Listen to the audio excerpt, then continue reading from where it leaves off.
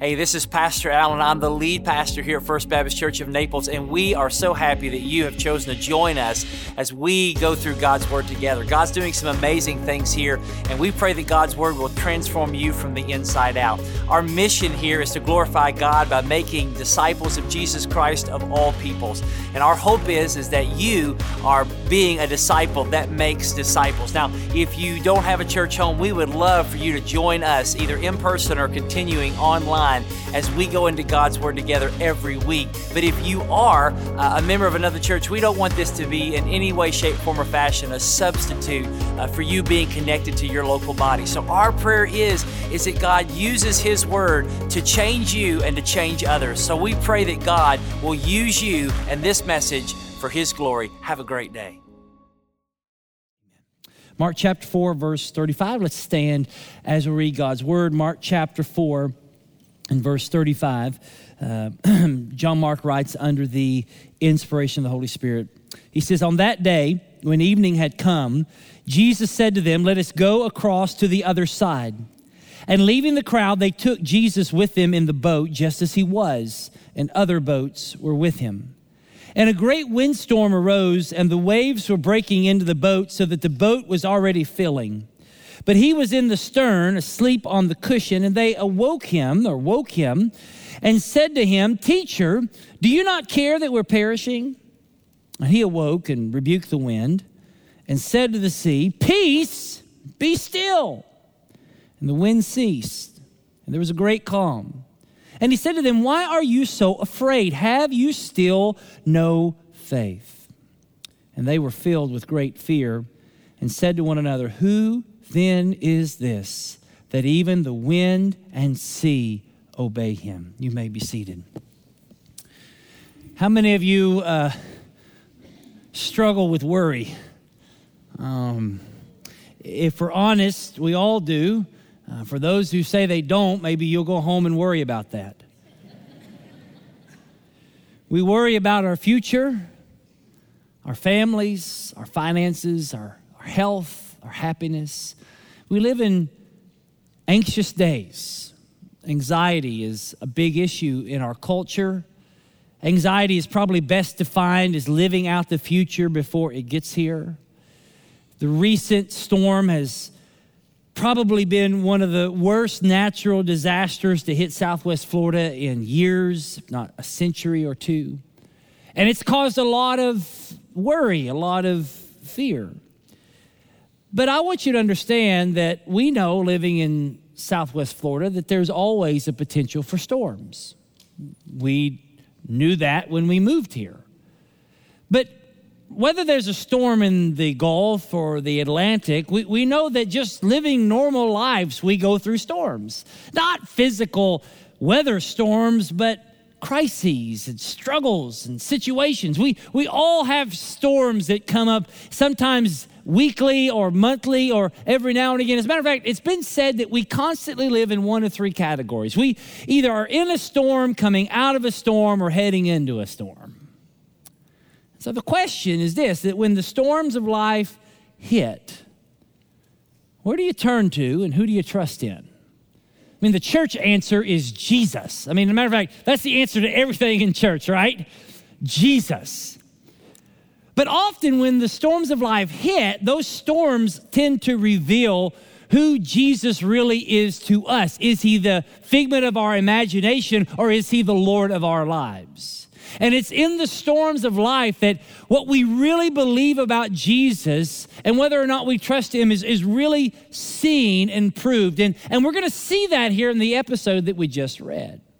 Mark, in his gospel, has just moved from the didactic teaching of Jesus in his parable section to now a section of teaching on the miracles of Jesus. He's now going to walk us through various miracles that Jesus performed and how the people around him responded to those miracles. In these stories, some of the miracles will be public. That means everyone saw them, and some of them are going to be private. Only the disciples or those to whom Jesus revealed these miracles to saw them. But as we look in the Gospels, I want you to understand that Jesus didn't just do miracles for the sake of miracles. I mean, if he wanted to, he could have done way more than what we know of, and perhaps he did, but yet his miracles weren't just random. They were intentional. Every miracle that Jesus performed teaches something. They teach us who he is and what his kingdom is like. And so as we go through this Gospel of Mark, we'll see that the miracles of Jesus both reveal Jesus' identity and they authenticate his heart, his message, and his mission. So each miracle of Jesus is Jesus saying the king and the kingdom have arrived. And so as we go through this next section of Scripture in Mark, we're going to see that each miracle was a call. Not just to believe in miracles, but ultimately to trust in Jesus. And in this particular miracle, I hope that you learn this today, that worry and fear flee from our lives when we turn to the power of Jesus and trust in the love of Jesus. When you and I turn to his power and trust in his love, we will see worry and fear melt when the storms of life hit us. And so when the storms of life hit you, number one, you should turn to the power of Jesus. Verse 35, on that day when evening has come, Jesus has spent probably a good 6, 7, 8, maybe even 10 hours on a boat teaching the crowds. People from all over the region had swarmed Jesus. There were so many people they couldn't fit in the house, so many people they couldn't fit in the streets. They had to go out, and Jesus had to launch out on a boat, and the people stand on the beach, on the shore, to hear him speak. Jesus, after this long day, says to one of his disciples, perhaps Peter or someone else on the boat with him, let us go across to the other side. Jesus and his disciples were in the Jewish side of the Sea of Galilee. So if you take the Sea of Galilee and you were to kind of divide it, the west side of the sea was the Jewish side, and the east side of the sea was the Gentile side. And by this side of the sea would be the 10 cities, the Decapolis, which were Roman areas that were known for demons, for pagans, and for pork eaters. And so on this side of the sea, they ate bacon. And we'll see that next week when we look at how pigs fly. You'll see that next week. Verse 36, he leaves the crowds and they take Jesus. Jesus stayed on the very boat that he was teaching. That was where his lectern was.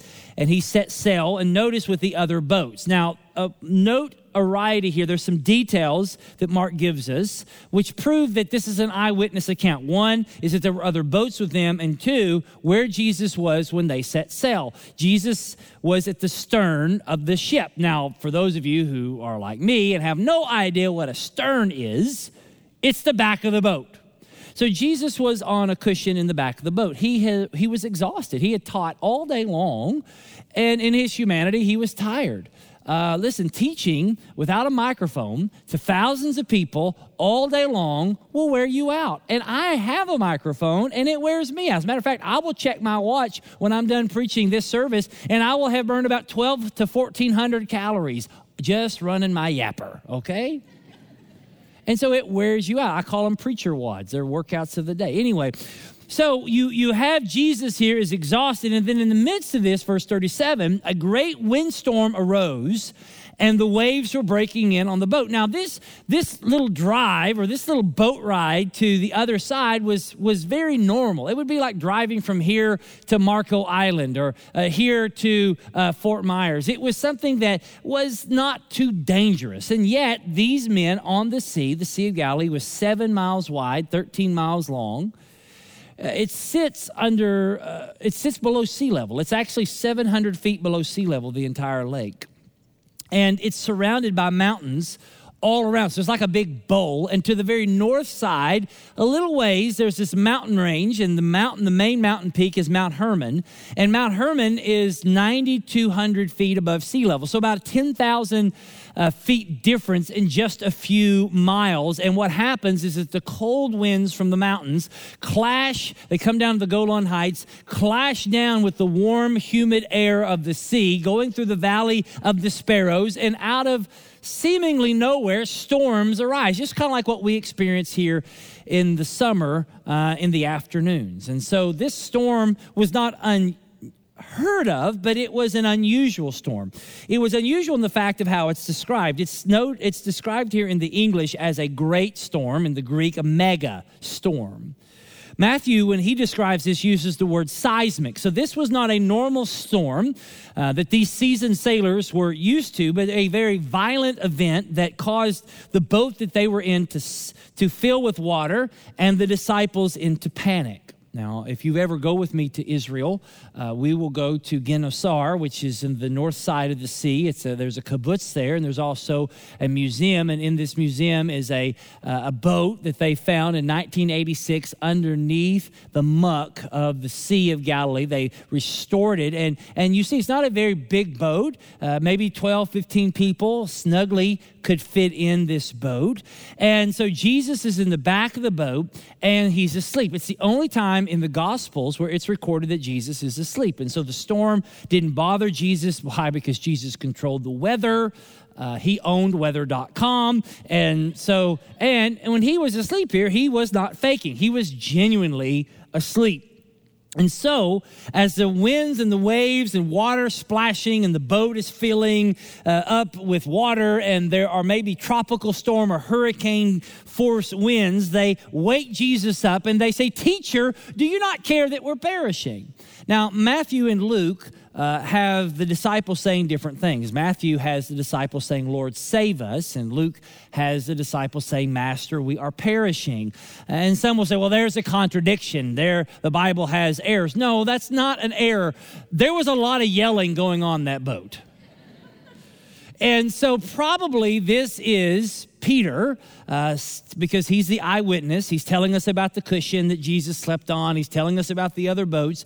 It's probably Peter and what he said to Jesus. And he says, "Jesus, we are about to die. The water is filling the boat and you don't seem to care. We're afraid you're asleep. How could you allow this to happen? What are you going to do?" And so Jesus, the one thing about Jesus in the Gospels is that Jesus is awake when everyone else is asleep. So Jesus would get up early to pray. Everyone else is sleeping. Jesus prays at the Garden of Gethsemane. The disciples are sleeping. So Jesus is awake when everyone's asleep, but then you'll note here that Jesus was asleep when everyone was awake. And what you'll note is that Jesus did not ride the roller coaster of emotions like everyone else did. Jesus was cool, calm, and collected. He did not allow the weather outside to affect his peace inside. Now listen, it's hard to sleep on a boat. But who sleeps on a boat in the middle of a hurricane? Only Jesus.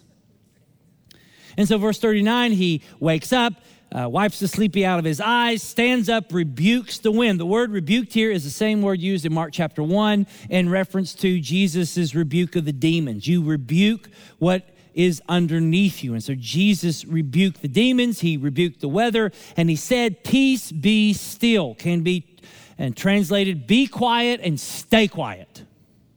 In the Allen version, "Shut up."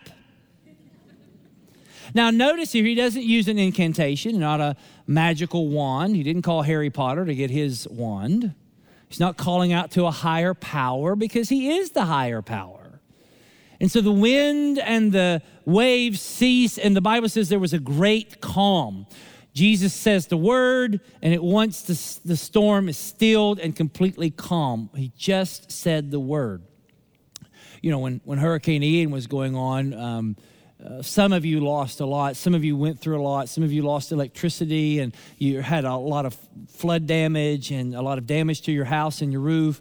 And simply by God's grace, we really had nothing. We had nothing. It was completely God's grace. But there would be these moments. We didn't even lose electricity, and I know that makes some of you upset. But here's the good news. I bought a generator right before, and that pretty much guaranteed I was not going to lose electricity because I bought a generator. But the wind would howl, and it would blow hard, and the lights would flicker. And in my heart, I was thinking, is this the day? Is this the moment? Now it's over, and the electric's going to go out, and now I have to eat all that ice cream I just bought. Because Publix, on the day before a hurricane, had buy one, get one free ice cream, right? What do you think? They think they're idiots at Publix? No. And so I was there, and I was just like, it would just, the wind one time, I remember it just howled. And I was like, this is it. And so I yelled at it. I said, stop it. And you know what happened? Nothing. Nothing. It just kept blowing. See, the ancients believed that the sea and the weather were uncontrollable. Only God could tame it. I mean, the prophets could heal people, but only God could control the weather. According to rabbis in Jesus' day, anyone who claimed to control the weather or predict the weather would be charged with blasphemy. And so all the meteorologists are blasphemers, you know. But notice here that Jesus, as I said earlier, calmed the storm in his own power and authority. He didn't even pray, Father, make this stop. He did it all by himself. You know, some people will say that they've read the Gospels and that Jesus never claimed to be God. But I'll tell you that if you carefully read the Gospels, you'll find multiple times that Jesus claimed to be God. But if you took the words of Jesus out of the Bible and all you read and saw were the stories of Jesus, what you would see in the stories of Jesus is Jesus doing things that only God can do. And why is that? Because he's God. Now, in this moment, the disciples did what they should have done. In this moment of crisis, they turned to Jesus because they really had no other hope. I mean, when you're going through a storm, a difficulty, a horrible situation, the best and only thing you can do is call out to Jesus. He's not an imaginary friend. He's not a lucky charm. He's God Almighty. He is all powerful. He is in time, on time, every time, and there's nothing he cannot do. On Monday, we had a town hall meeting here when we were asked to be a host, and so FEMA was here, the Small Business Administration was here from the government, Collier County, state officials, insurance officials. We had a county council person here, and we had our congressman here, and they were answering questions about Hurricane Ian relief. And in this, I'm grateful that our church did this. Listen, we are a church in the community, of the community, for the community. This is not a holy bubble where we have holy huddles. This is a place that is a launching pad to reach Naples and the nations. But so we're here and we're hearing stories from our community. People from Lee County, people from Collier County. And we're hearing the horrible conditions in which people in East Naples and Fort Myers Beach and on the little islands there, of just the horrible conditions. Their homes are completely destroyed and there's mold already growing and muck. And people were living in some of those conditions. And then some who were way less fortunate, maybe because of economics or their house completely destroyed, were forced to live in shelters. And these shelters were not the greatest of conditions. There were kids and family members without clothing because they had to flee their home that was completely flooded, or they didn't have shoes or socks, and there was unsanitary condition. People that were homeless before the storm have now invaded the shelters after the storm. And obviously we want to love homeless people, so don't take that wrong. But it was a tough situation. And then on top of that, you would hear about people whose houses were really damaged. And according to FEMA and the government and the local government, any house that has over 50% of damage had to be torn down. It's the law. So if you have more than 50%, it's like, even if it's like 50.1%, your house would have to be torn down and have to be rebuilt according to the new codes. And so we're hearing story after story of people who have to tear down their houses, and it's going to cost them so much more money. Their insurance is only going to pay a fraction, and FEMA is only going to provide a fraction of what these people need. And so what we've also learned is that before Ian we had this, but after even we really have this, we have a housing crisis in our county.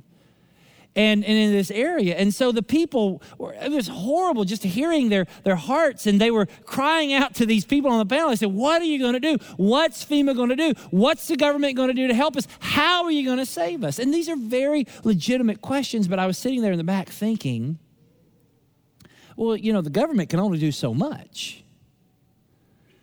And they can't give you the ultimate answers. Because as powerful as the government is, they don't have the ability to restore everything that's destroyed. And so in my heart, I wanted to get up and preach. And I wanted to say, yes, the government can help, but turn to Jesus. Because the government isn't the answer for everything. Why? Because the government spends, but Jesus saves. Because Jesus, all he has to do is say the word and demons flee. He says the word and diseases are healed. He says the word and disasters are averted. He says the word and darkness hides, because Jesus has no rivals. He has no equals. No one can slow him or stop him. When he says it is done, it is done. So when there's something strange in the neighborhood, who are you going to call? Call Jesus. Turn to Jesus. He's here. So when the storms of life happen, turn to the power of Jesus. But secondly, trust in the love of Jesus. Now, why do I say that? Because you can believe God is all powerful, but you may not believe God loves you. You can believe that God can save you, but you're not sure that he will save you. And so we see here that Jesus deals with that with his disciples. He says in verse 40, after he has calmed the waves and the wind, he says, "Why are you so afraid? Have you still no faith?" See, the disciples rebuked Jesus for sleeping, and they thought not caring. Jesus, in his response, rebukes the storm, and then he rebukes the disciples. He answers their question with a question. He says, "Why are you so afraid?" This word afraid is not just merely phobos, but it's more of a word that describes a disposition of fear. It's not that in this moment they were scared, but they were cowardly. They were freaked out and had lost their minds, and this was a disposition that they had. Now, Jesus was saying, why? They should have known better. I mean, this isn't the first time they've been with Jesus and Jesus did something miraculous. I mean, again, Mark is not in complete chronological order, but yet we have seen up to this point Jesus do some pretty awesome things. But what we also know that they had been with Jesus for weeks, months, maybe even a year at this moment, and they've seen Jesus exorcise demons. They've seen Jesus heal sick people. They've seen Jesus even raise the dead and provide supernaturally. And so they should have known better, but they didn't. And we read this and say, yeah, they're idiots. Why didn't they know better? Well, here's the thing. We know something they didn't know. And it's something that scholars call the messianic secret motif. Now, I know that doesn't necessarily bless your heart, but stay with me. Basically, from the very first verse of Mark, we know that this is a story about Jesus Christ, the Son of God. We know from the very beginning who Jesus is. But as we're reading this book in real time, the disciples did not. The disciples thought at best Jesus was a powerful rabbi. They didn't know his full identity yet. See, they thought he was Clark Kent, but he was really Superman, right? And so this boat ride with Jesus was an invitation for them to learn who he was. And so Jesus says, have you still no faith? We've gone through all these things, many things, and I've been with you, and you've watched me move. And basically he's saying, I'm on the boat with you. Why are you afraid? See, on the surface, their fear seemed to be very legitimate. I mean, they thought they were going to die. If you're going to be afraid, at least be afraid of that. But Jesus is saying, listen, when I'm with you, when I'm on the boat with you, fear and the fear of death is irrational. See, Jesus was on the boat. God was on the boat. He was not going to let the boat sink. And he already told these turkeys he was taking them to the other side. Trust me, believe in me. See, faith is not just believing that God has done things in the past. Because they would have all said, yeah, we believe that you turned water into wine. We believe that you fed the multitudes. We believe that you healed the leper. They believe that, but faith is not just believing that God has done things in the past. Faith is believing that he will do things for you now and tomorrow. Biblical faith is trusting God with today and tomorrow. It is a now and later faith. And that's why for our church, a church filled with faith will always have a vision for the future of what God can and will do, not just nostalgia of what God has done. See, in this moment, Jesus is questioning and telling them this issue, this whole boat ride was about faith. It's about you trusting me. And there are some things that we only learn through storms. Sometimes God sends storms into our lives because those storms are the only way that we will ever learn who He is. One person put it this way. They said, everyone wants to see miracles in their lives, but no one wants to be in a position where they need one. Everyone wants to see a miracle in their life, but they don't want to be in a position where they need one. But yet, until God puts you in a place where you need His sustaining presence and power, you'll never really experience it. See, Jesus can only show off His miraculous power when we have a problem that needs a miracle. The same guy who said what I said earlier also said that as he has researched the scriptures, he has found that every time you see a miracle in the Bible, that miracle started with a problem. See, real faith is not just believing that God can deliver us from the storms of life, because God does. Do you understand that God protects you from way more stuff than you know? John Piper said that there are 10,000 things that God is doing for us, and we might only be aware of 3.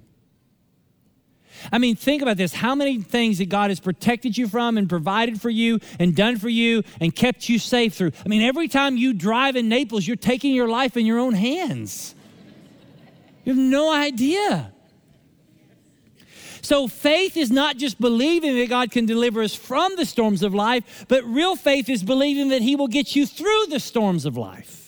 See, Jesus didn't say it'll all work out. He said, I'm with you. And they thought they were dying, but Jesus knew that they weren't. Why? Because He was there. See, there's something more important than God keeping you from all the storms of life. And that is God teaching you His faithfulness during the storm. See, and they didn't doubt His power, I don't think. I think they doubted His love. And how do you know? Because they didn't say, Jesus, can you save us? We're drowning. No. That's not the question that Peter asks. The question Peter asks is this: do you care? See, their lack of faith came from a lack of trust that Jesus cared for them. They interpreted Jesus' nap as a sign that He didn't care. And they were afraid that Jesus didn't love them, because if Jesus really loved them, they wouldn't have gone through what they have gone through. That if God really loved me, He wouldn't allow me to suffer. I wish that were the case, but that's not always how God works. His ways are higher than our ways, and none of us in this room that I know really want to suffer. I don't want to suffer. I know you don't want to suffer, but often, sadly, but truthfully and even graciously, God allows us to go through painful moments in our life so that He can show us how much He loves us. Warren Wiersbe said it best when he said, don't get your theology from your circumstances, because you may conclude that God doesn't love you. See, sometimes God doesn't move in a situation the way we want Him to move, or He doesn't move with the speed we want Him to move, or sometimes God allows us to go through things that make us question everything. And we think our boat is filling up, we're going to drown, we're overwhelmed, how are we going to make it, how are we going to survive? Does Jesus care? And Jesus looks at all of us and says, have you still no faith? Where is your faith? Who are you trusting in? Because I think that Jesus was saying to these guys, if you just knew how much I loved you, you would never have been afraid.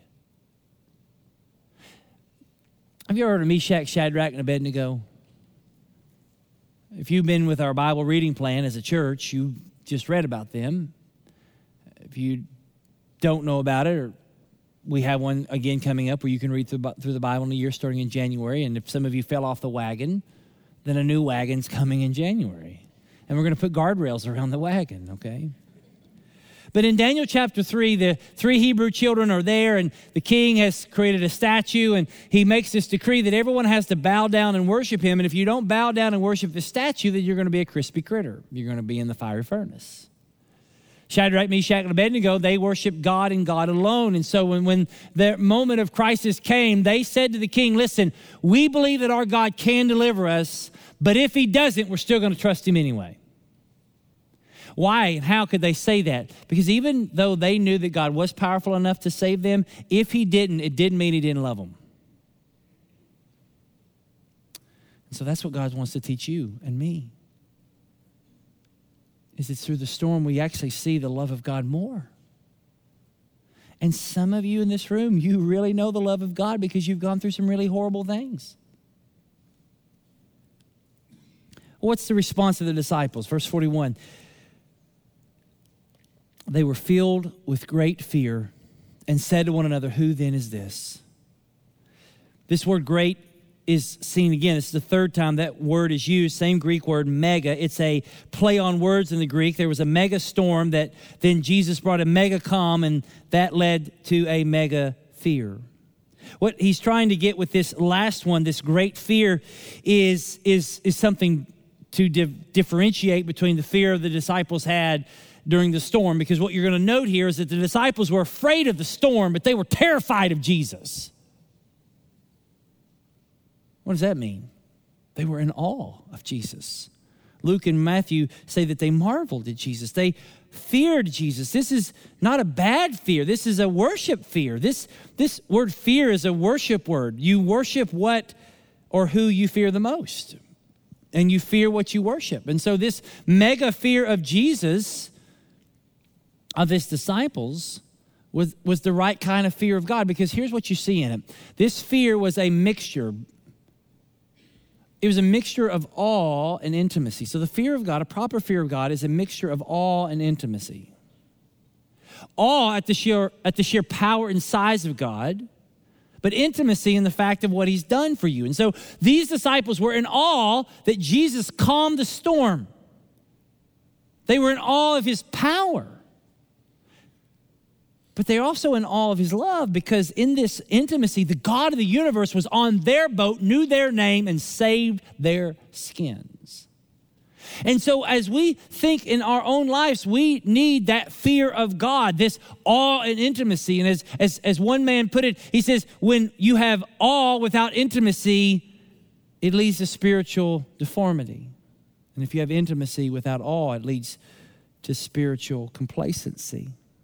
See, if you have awe without intimacy, that is, you have you only see God in terms of he is God and you are not, and there is no real relationship with him. And so the only reason you come to church and you do things for God is because you're afraid of God, in the sense that if you don't do it, you'll burn and go to hell forever. And that's not the kind of fear of God that God desires. It's not just fear.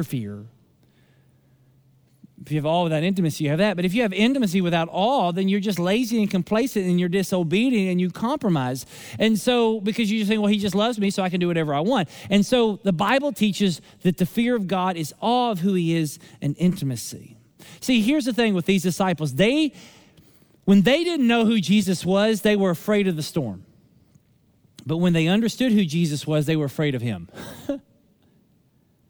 See, they would not have been afraid of the storm had they known that Jesus was bigger, better, badder, and stronger than the storm, and that he loved them. Heard this illustration once. I thought it was pretty good. You ever seen the movie Jurassic Park? In the old version, back in the olden days, when dinosaurs were on the earth. It's a joke, not a good one. Jurassic Park, anyway. There's a moment in the movie where they're the kids are in a dome, and the raptors, those velociraptors, were surrounding them, and they all thought they were going to die. They started panicking. Then all of a sudden, boom, boom, boom, boom. T-Rex comes in and gobbles up the raptors. In that moment, a question went through their mind. Whose side is T-Rex on? Because if T-Rex is on my side, I don't have to be afraid of the raptors, right? See, if T-Rex is on my side, what can the raptors do to me? If T-Rex is for me, who's against me? Right? Well, we know in that moment, T-Rex wasn't for anybody but himself.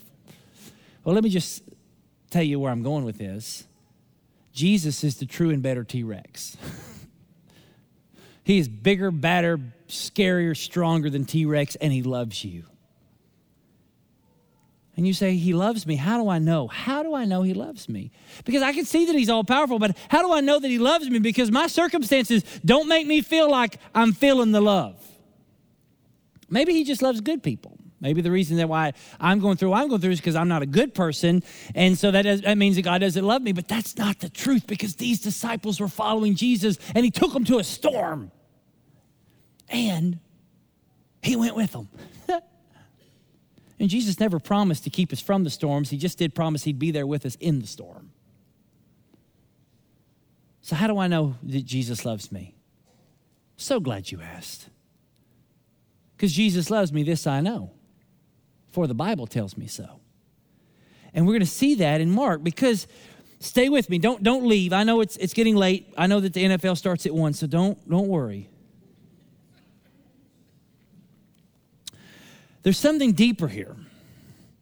The story of Jesus calming the storm was written by Mark, but he wrote it in a very intentional way. Scholars have said call Mark's writing genius, but we know it's inspired by the Holy Spirit. There's something that Mark does intentionally with the words and the phrases that he uses in this story to intentionally remind and point the listeners and the readers to another story.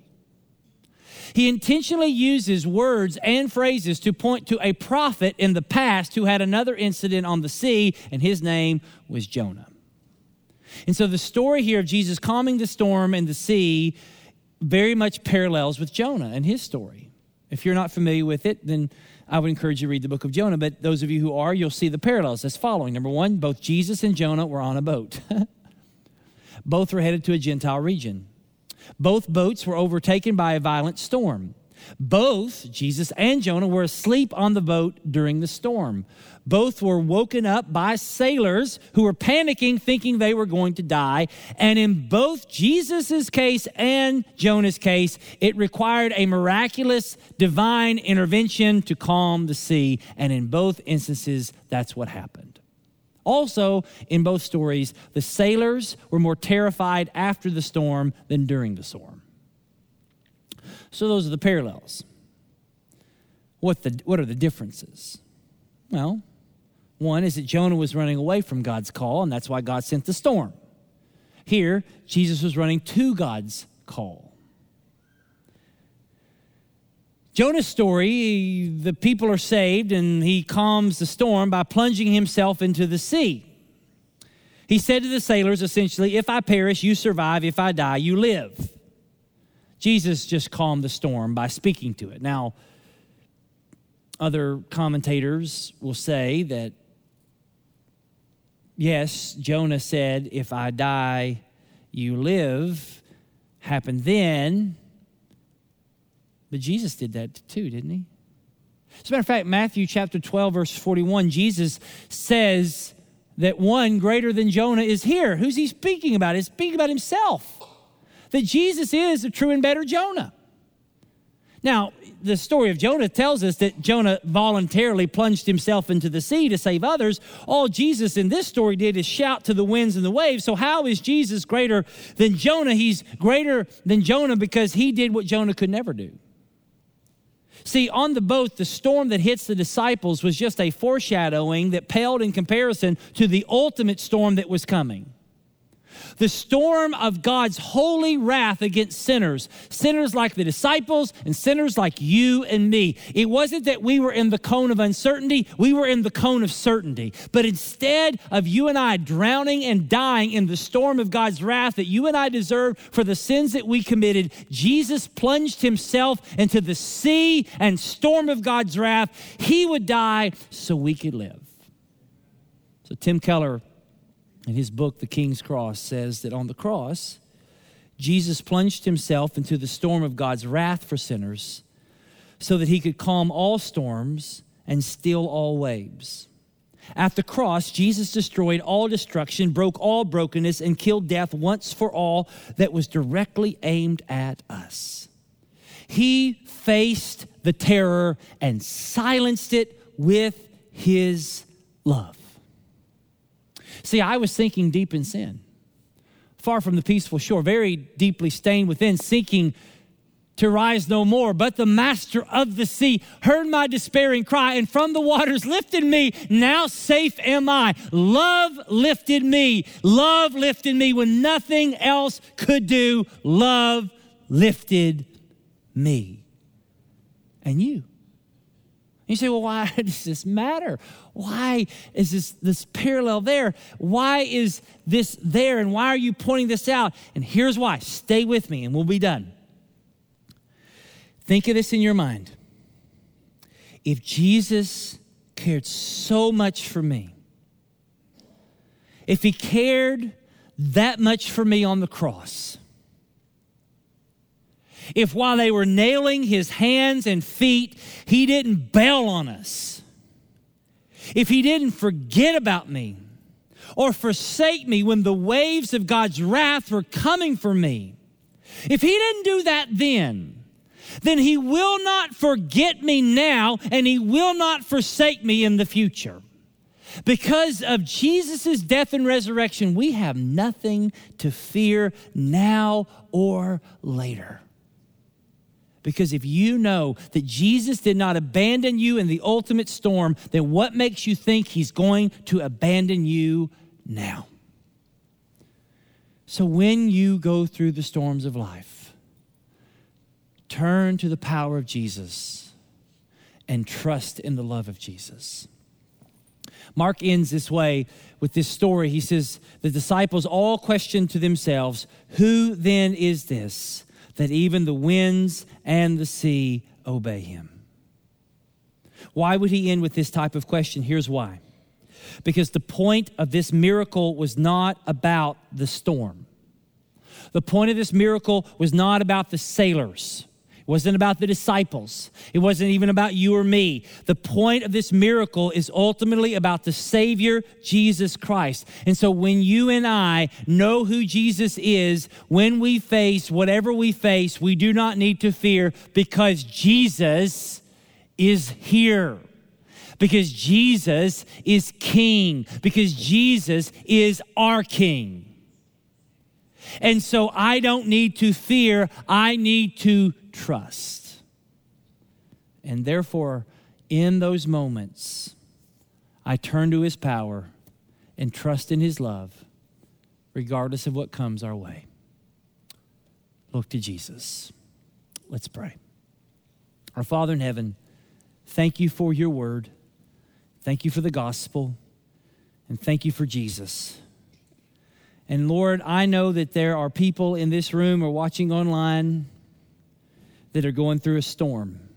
Not just Hurricane Ian, they're going through other storms. They're going through financial, physical, emotional, relational, personal storms. And just like the lady that I met with and prayed with who was kicked out of her house, was going to be really soon from her landlord. God, I ask that you would supernaturally provide for that woman. And that God, that she would see in the midst of this storm that you are good and you are God and you love her. But Lord, I know that there are hundreds, dozens, maybe thousands of concerns or fears in this room. So Lord, help us to see that not only you can, but you will because you love us.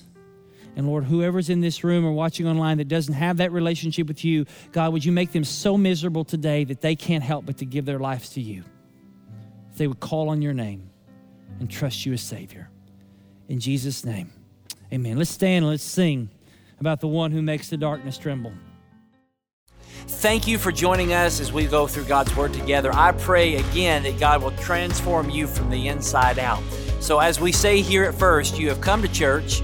Go out and be the church. Have a great week of worship. We can't wait to see you soon.